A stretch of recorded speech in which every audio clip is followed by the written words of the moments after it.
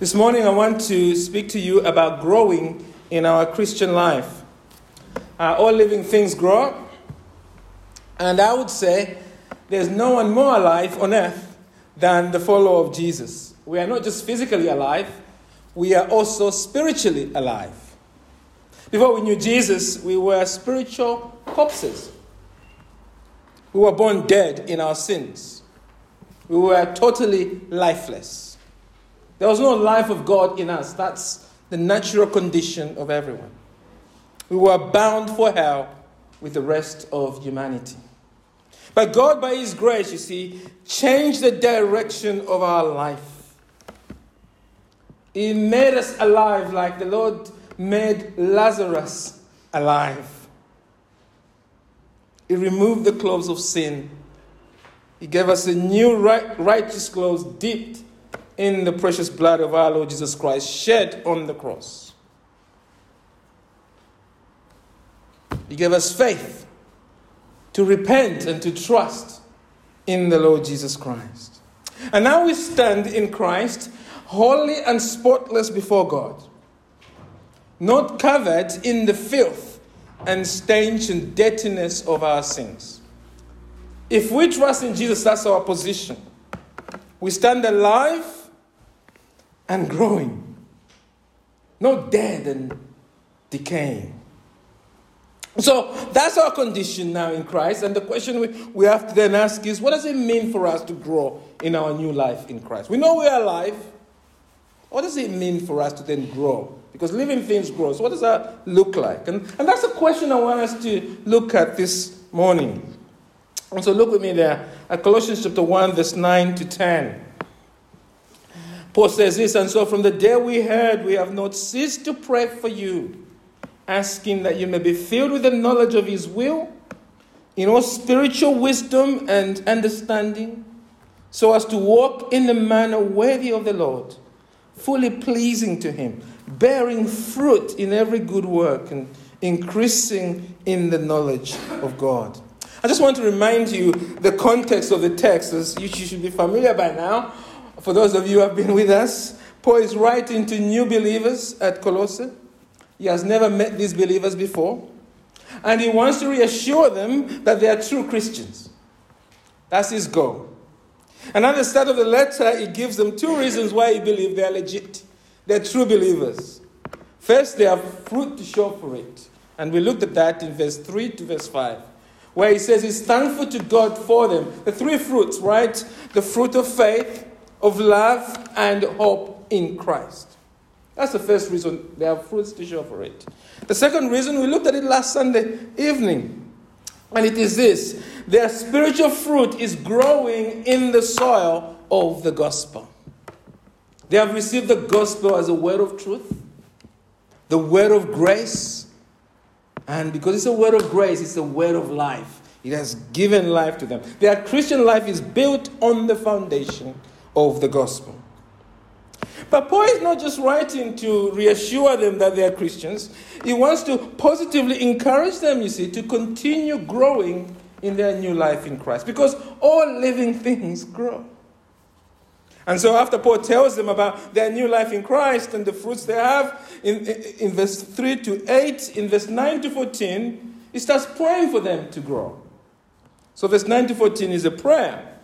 And this morning, I want us to look at the first section of this prayer, verse 9 to 10, and in the evening we'll look at the second section. So the message is actually, this is a two-part sermon. And I encourage you to come this evening to listen to the second part. In verse 9 to 10, Paul wants to teach us, I think, just two truths I want us to draw from verse 9 to 10 about growing in our Christian life. Two truths. The first truth on your outline is this. All followers of Christ are meant to grow in being like Christ. That's the first thing. Followers of Christ are meant to grow in what? In being like Christ. We are meant to keep growing in our spiritual life, not just growing, but growing specifically to be like Christ. Paul describes this growth, doesn't he, in verse 9 to 10 as growing to be in a life that is worthy of our Lord Jesus Christ. Look at verse 9 there. And so from the day we heard, we have not ceased to pray for you. What is he praying? Asking that you may be filled with the knowledge of his will, spiritual wisdom and understanding. We'll come back to these verses later. But here is the goal. So as to walk in a manner worthy of the Lord. Paul is saying to the Colossians, we are constantly praying for you to keep growing in knowing what God wants for you so that you can grow to live a successful Christian life. How does a successful Christian life look like? Well, it is living in a manner worthy of the Lord. And then we ask, what does Paul mean by this phrase, living in a manner worthy of the Lord? Well, two things. The first thing to note is that the Lord in verse 10 is the Lord in verse 3. It is the Lord Jesus Christ. The second thing to note is that this is not the only place that Paul uses this phrase, usually quite often. And for example, he uses it in Philippians chapter 1, verse 27. He's speaking there of the gospel. He says, only let your manner of life be worthy of the gospel of Christ. So that whether I come and see you or I'm absent, he's telling the church at Philippi, I may hear of you that you are standing firm in one spirit, with one mind, striving side by side for the faith of the gospel. Paul is not saying, therefore, whether in Philippians or in Colossians, he's not saying that we can do anything to make ourselves end Christ or the gospel. By saying live worthy of Christ, he's not saying we can make Christ serve us. That's not what he means. Paul is saying that we should live a life consistent with who Christ is. Our living at all times should seek to reflect and honor Christ as our Lord. That's what it means to live a life worthy of Christ. Now, there's an old story about Alexander the Great, the Macedonian king and world conqueror in the 4th century BC. You may have heard of it. On one of his military missions, a young man runs away from the army, Alexander's army, and is brought before Alexander the Great. And so the king asks him, first of all, what is your name? That's what the king asks. What is your name? And the man answers the king. He says, my name is Alexander. And so Alexander hears this, he's furious, he's annoyed. And so he asks him again. Say again, what is your name? And the man says again, my name is Alexander. And that's when Alexander the Great turns to him and says to him, soldier, change your behavior or change your name. You see, what Alexander was saying is that he valued his name so highly, because he's called Alexander, he valued it so highly that he expected all who shared his name to live worthy of that name, consistent with Alexander's own life. That's Alexander the Great. So it's not then a surprise, is it, that the Lord Jesus Christ, the King of Kings and the Lord of Lords, also expects all who claim his name as Christians to live worthy of his name. In chapter 3, the Apostle Paul puts it like this in Colossians 3, verse 17. And whatever you do, in word or deed, do everything in the name of the Lord Jesus, giving thanks to God the Father through him. That, in short, is living worthy of Christ. It is making sure that every detail of our life is a reflection and honor to Christ. In short, it is growing to be like Christ in words, thoughts, and actions. It is living for God as Christ would live if he was doing your job, if he was, as it were, a spouse in your marriage, as if he was a member of the church, if he was a British citizen or whatever citizenship you owed. It is living, if he was a granddad in your shoes or a grandma in your shoes. It is living as Christ would live in your shoes. that is living a life that is worthy of him. And this is the life Christ wants for us because it is pleasing to him. Let's not miss that. Verse 10 to verse 7 to verse 10 there. So as to walk in a manner worthy of the Lord, fully pleasing to him. Isn't it? Fully pleasing to him. Paul is saying when we grow to be more like Christ, it pleases Christ. It delights the Lord. Of course we've read that many times. Of course we have. But I wonder, have you thought about just how profound that is? When we are becoming like Christ, it pleases Christ. That is amazing because of who Christ is. In Colossians, I'll keep reminding you of who Christ is because it's right in front of you. Verse 15 to verse 20 defines Christ. Christ is God. He is self-sufficient. Christ, our God, has all the joy and delight within himself. You're not doing him a favor by living for him. He has everything he needs. In fact, he has no needs. He has all the joy and delight within himself as the eternal Son of God. And yet here we're being taught a mystery, aren't we? We make Christ smile when we grow to be like him. The impossible has become possible for us in Christ. God in Christ has made it possible for us to bring him, as one of the modern carols say, pleasure and delight. Hearts that now say, thank you, Lord. Help us to bring you pleasure and delight, one of the hymns say. And that's a profound thought when I always think about it. Some of the modern hymns are a bit theologically weak, but that is quite a profound thought. Help us to bring you pleasure and delight. The impossible becomes possible in Christ. And that's amazing grace. Remember, that is amazing grace for us to bring pleasure and delight to God.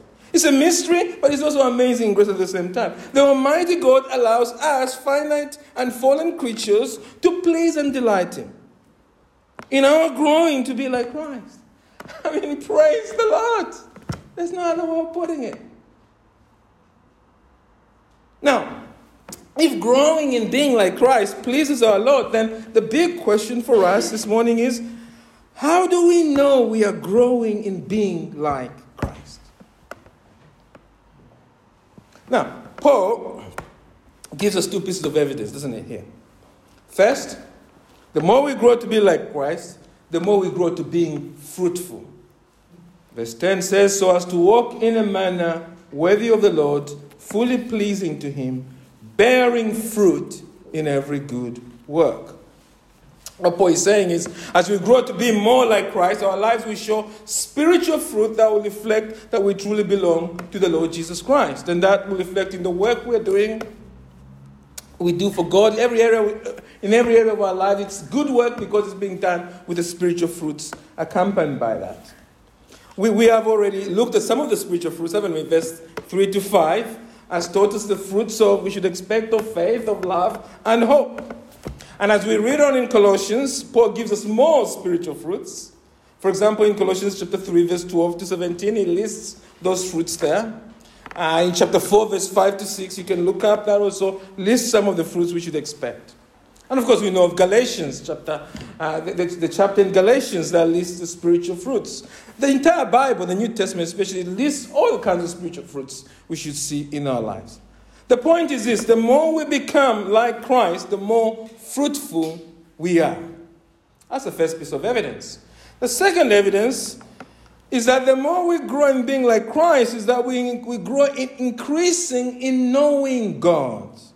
Don't miss how verse 10 ends. So as to walk in a manner worthy of the Lord, fully pleasing to him, bearing fruit in every good work, and increasing in the knowledge of God. Now, if you come to some of our Bible studies, which we've done online, you know that there are two original words for knowledge, right? Well, our Lord likes this because we discuss it often. So one word for knowledge is gnosis, which simply means enlightenment or insight into something. The other word for knowledge is epignosis, which means full, intimate, and personal knowledge. Which word is Paul using here? Right. The word Paul is using is epignosis. He's saying as we grow in being like Christ, we grow in direct, deep, intimate, and personal knowledge of God. We become filled in every area of our life with who God is. And as that is happening, we begin to, of course, bear more fruit for Christ in everything we do. And so what Paul is saying is this: all followers of Christ are meant to grow in being like Christ, and the evidence that we are growing in being like Christ is both inside and outside, right? Inside, we are growing in this intimacy with God and knowing God more and delighting in God. This is something that's taking place inside our hearts. We have hearts that yearn for God, yearn to be like Christ. That's inside. Outside, we see the fruit, don't we? Things that people can see in our lives. We are growing in love, in faith, and in hope in the gospel and other fruits of the Spirit, like patience and joy, which we'll look at this evening.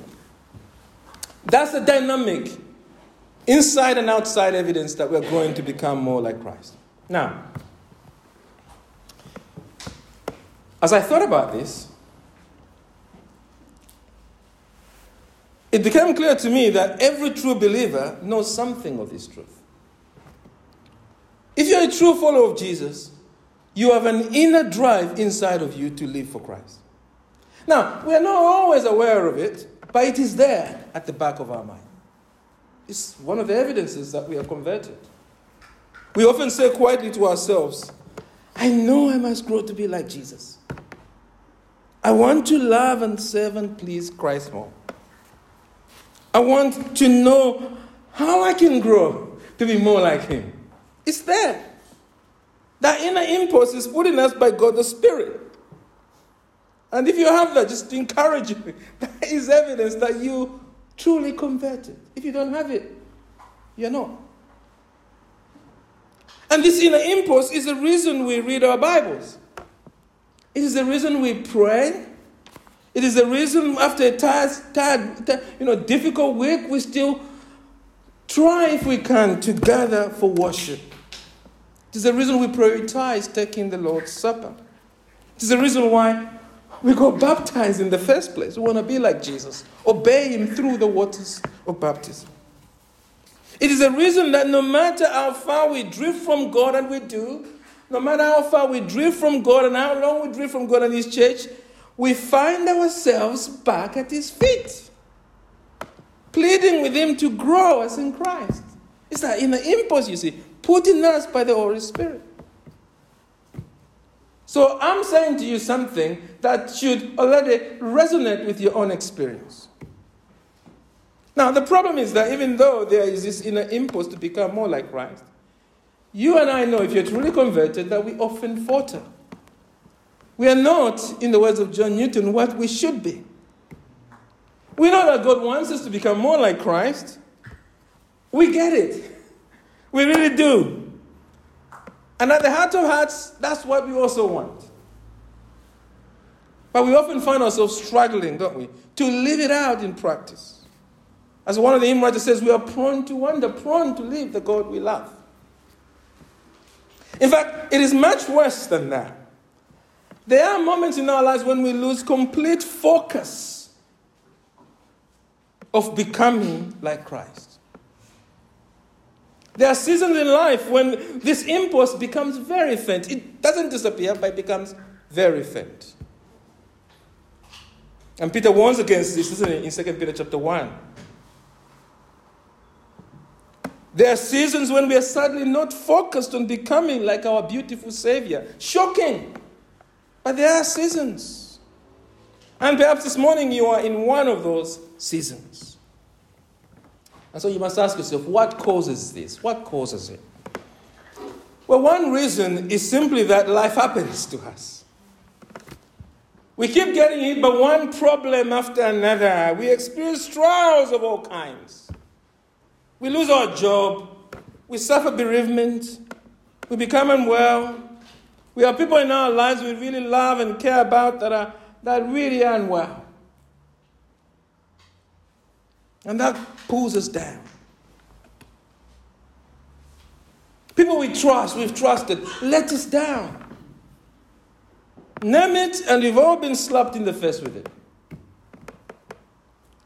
That's life, isn't it? And these things, of course, can leave us tired and spiritually disoriented.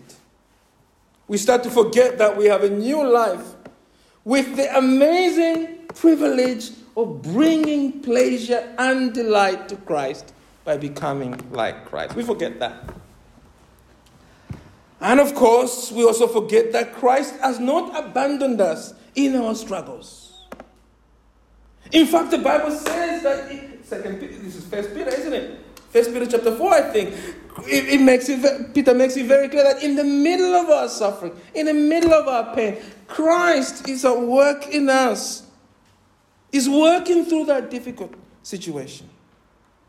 Because that's our calling, isn't it? 1 Peter 2. Christ suffered not only as the atonement for our sins, but he suffered as our example. To this you have been called, says Peter. So in the middle of our trial, you see, is where God is at work to make us more like Christ. But we forget that, of course, don't we? In the middle of the trial, it doesn't feel like that's what's happening. And so what happens is that we become discouraged, don't we? We lose our focus. So suffering and trials is one reason we lose focus of growing to be like Christ. The other reason is simply that we are sinners living in a sinful world.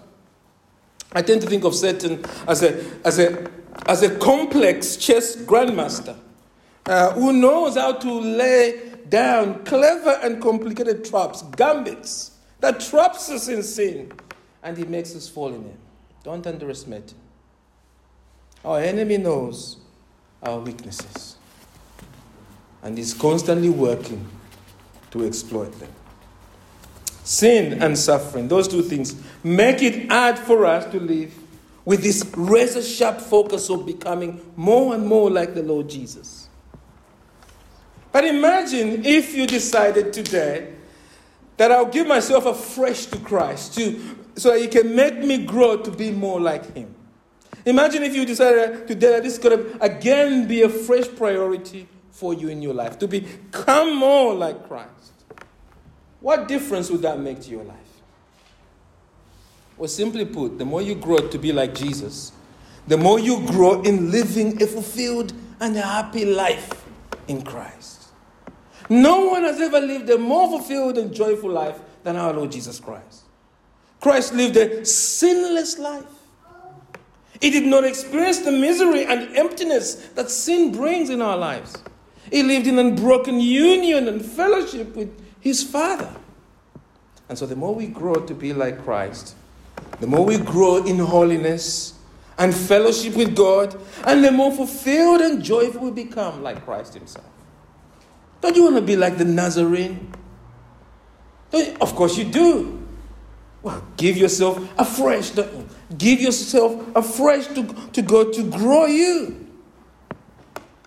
Because you see, if you don't make growing to be like Christ your priority in your life, if you make all these other things you've got in your life, your work, your parenting, this and that, if those are the things that dominates you, well, you're cheating yourself. You're robbing yourself of true happiness, true joy. Because only by putting Christ first can you grow to be fulfilled in life. And the good news is this, you see, you don't have to do it on your own. You don't have to do it on your own. And this is the second point. Because we grow to become like Christ with God's help.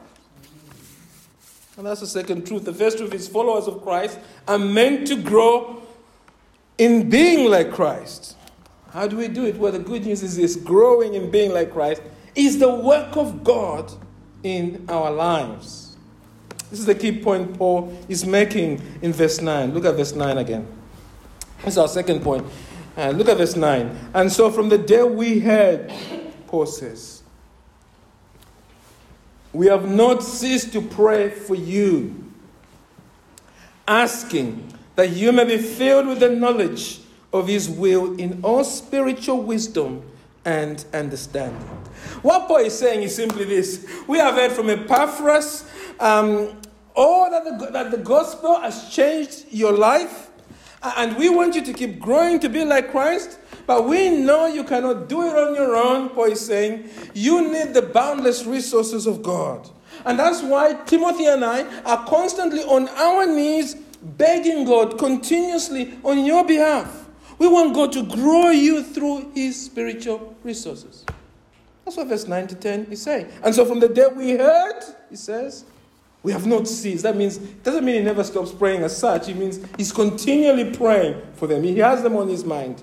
Asking that you may be filled with the knowledge of his will in all spiritual wisdom and understanding. Now, what is the will of God here? Well, we said that. We discussed that in verse 1, didn't we? Verse 1 mentions that.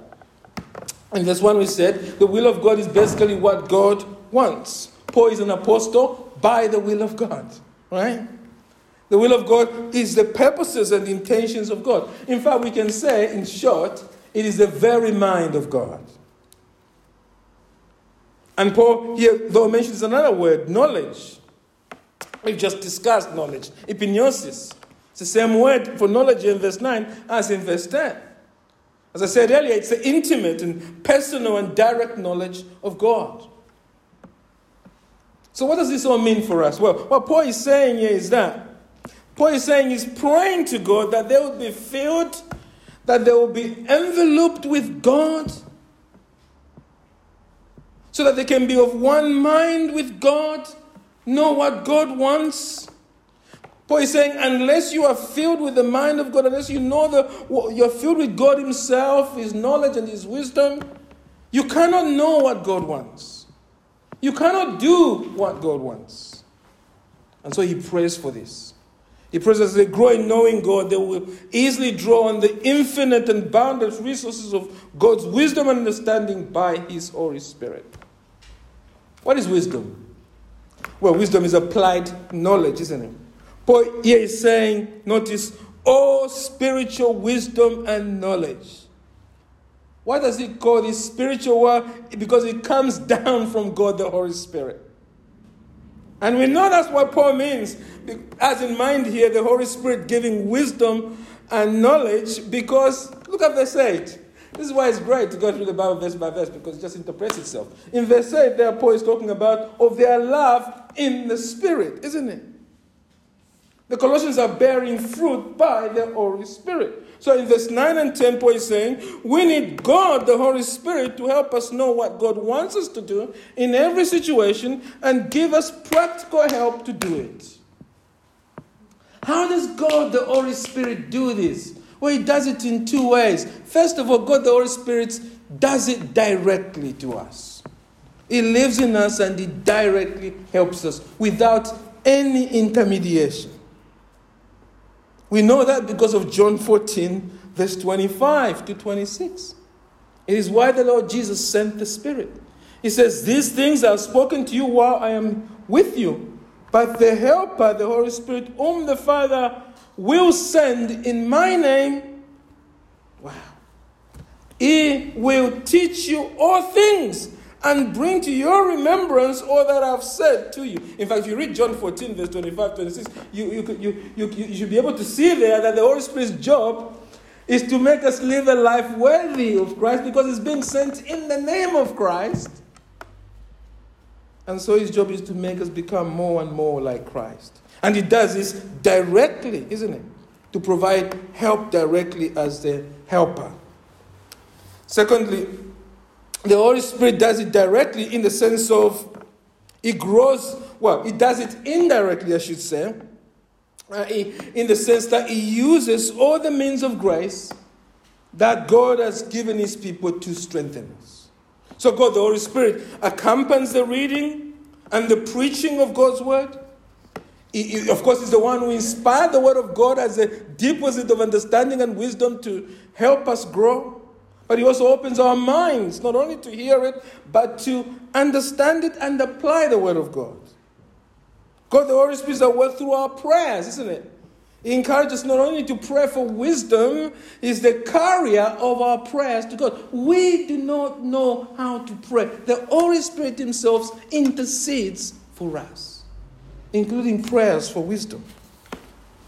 The Holy Spirit is also at work through the gathered church. He gives us spiritual gifts of wisdom, of knowledge and discernment in the life of the church. God, the Holy Spirit, is at work through followers of Christ to grow us in wisdom and knowledge. We need the church to help us grow because the Holy Spirit is at work in the church.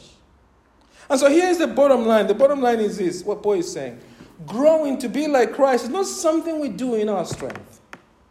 It is something that God does by His power alone. And that is why Paul is on his knees. He is praying. He's praying because he knows that unless he prays for them, wow, they may flounder, they may falter in their work. They'll still grow, but they'll start faltering. Paul knows, you see, that God can do anything, He wants. But prayer is the means through which He has ordained to get help to us. God wants us to pray before He gives things to us. As Thomas Watson says, prayer is the key of heaven, right? Faith is the hand that turns it. It is as we pray for growth that God makes us to become more like Christ. No follower of Christ is greater than their prayer life. As Robert Murray McShane once said, what a man is on his knees before God, that he is and nothing more. When God wants to grow us spiritually, what He does is He gives us first the thirst to pray for it. He grows our praying. And this means if you're not praying continuously in your life, the truth is that you are not growing to be like Christ as God has designed you to be growing. If we're not praying fervently, we're not drawing on the spiritual resources God has made available for us. And as a result, if we're not growing to be like Christ, then we are robbing ourselves of true joy in life. Now, the problem is this, is that many of us do not realize how important continuous prayer is for our spiritual health, in becoming more like Christ. And that is why we hardly pray, isn't it, many of us? So the first thing we must do three things today. First of all, I want to leave you with three things. First of all, you must repent of your prayerlessness. That's the first thing. Repent of your prayerlessness. And this means repenting of the sin that is at the root of your prayerlessness. Why do you not pray continuously as Paul is doing here for the Colossians? Because we're self-reliant. We think we're just going to grow in Christ anyway. We're not as helpless as we should be.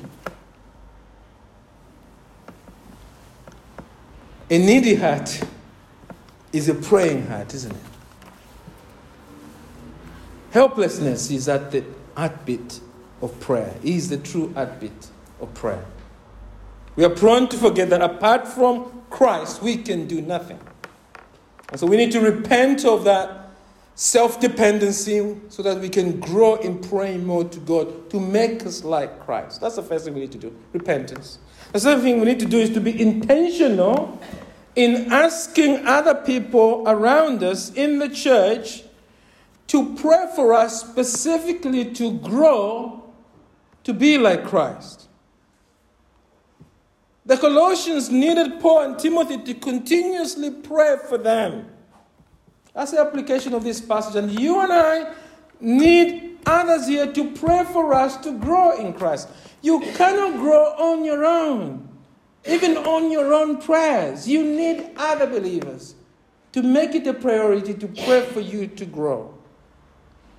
Now, many of us here struggle to ask other believers to pray for issues we are battling with in our lives.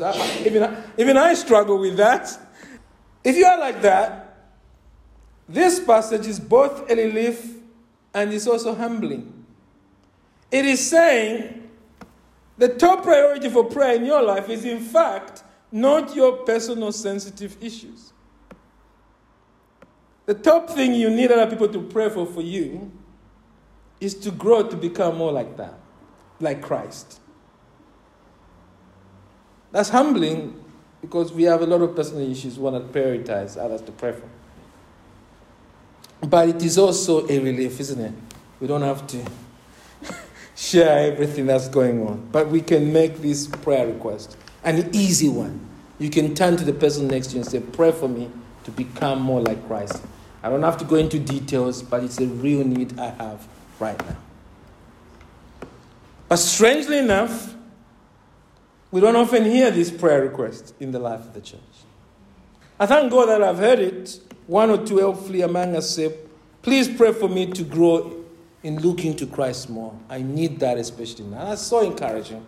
And I encourage you to keep doing that for those of you who've done it in the past. But we need to hear more of such requests. Because it's exactly the prayer request the Lord expects us to give to grow in being like Christ.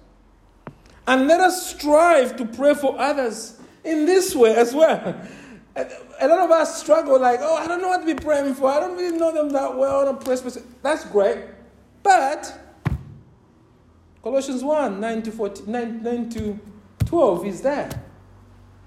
Here's your template on what to pray for. There's no excuse for saying, I didn't pray for you this week because I didn't know what to pray for. Well, it's here. Pray for them to become more like Christ with the words of this passage. That's the second thing. The third and final thing I just want to say is that what we must do. So first of all, repentance. Let's get our second thing is let's be intentional asking others to pray for us to grow to be like Christ. The third and final thing is that meditate regularly on the good news of Jesus. To cultivate your prayerlessness. Your prayerlessness. To cultivate, I told you it will happen. To cultivate your helplessness before God, right? To cultivate your helplessness before God. It is no accident, and this is why I love us going through the Bible verse by verse, because we're looking back to what's been driving Paul, right? Well, it's no accident that Paul starts his prayer in verse 9, after reminding the Colossians in verse 5 to 8 that the gospel is the foundation of our life. It is the word of truth, it is the word of grace, and it is the word of life. Paul himself is anchored in the gospel, you see. And I think what he's telling us, therefore, is that if we are growing, we are going to continue growing in continuous prayer to God for us, is by, first of all, keep reminding ourselves of this gospel that we have heard and we have understood. Because that's the way we grow in realizing that we need prayer in the first place. Keep reminding yourself that you are still a wretched sinner saved by grace alone. That you need His grace to make it every day. Keep reminding yourself you're not a grace graduate, right? Keep reminding yourself that in Christ you have free and permanent access to the only powerful person in the universe, the Almighty God. Keep reminding yourself that because of Christ, God our Father is always ready to receive you in His presence. He's ready to hear Abba, Father, from you. Keep reminding yourself that in Christ, God loves you. Every day is bearing up your burdens. Every minute is caring for you. Every second is showering you with His love in Christ. Remind yourself of these things. Remind yourself that in Jeremiah, God has boldly declared His love to you in Christ. He has said, I have loved you with an everlasting love. Remind yourself that in Isaiah, He powerfully assures you, doesn't He? Can a mother forget the baby at her breast and have no compassion on the child she has born? Though she may forget, I will not forget you. Remind yourself of these truths. And then go boldly to Him to ask for all the help you need to grow in being like Christ. And He says, if you pray according to my will, I will answer you. Well, this is the will of God, isn't it? It's stated here, verse 9 to verse 12. So go to Him. He will answer you. Here is a prayer God will answer. To grow you in being more like Christ. So then, just to summarize and end, what have we learned this morning? Well, we have learned that all followers of Christ are meant to grow in being like Christ. We cannot do this, but we cannot do this in our own power. Growing in being like Christ is the work of God. And that's why we need to repent of our prayerlessness. We need to be more intentional in asking others to pray for us.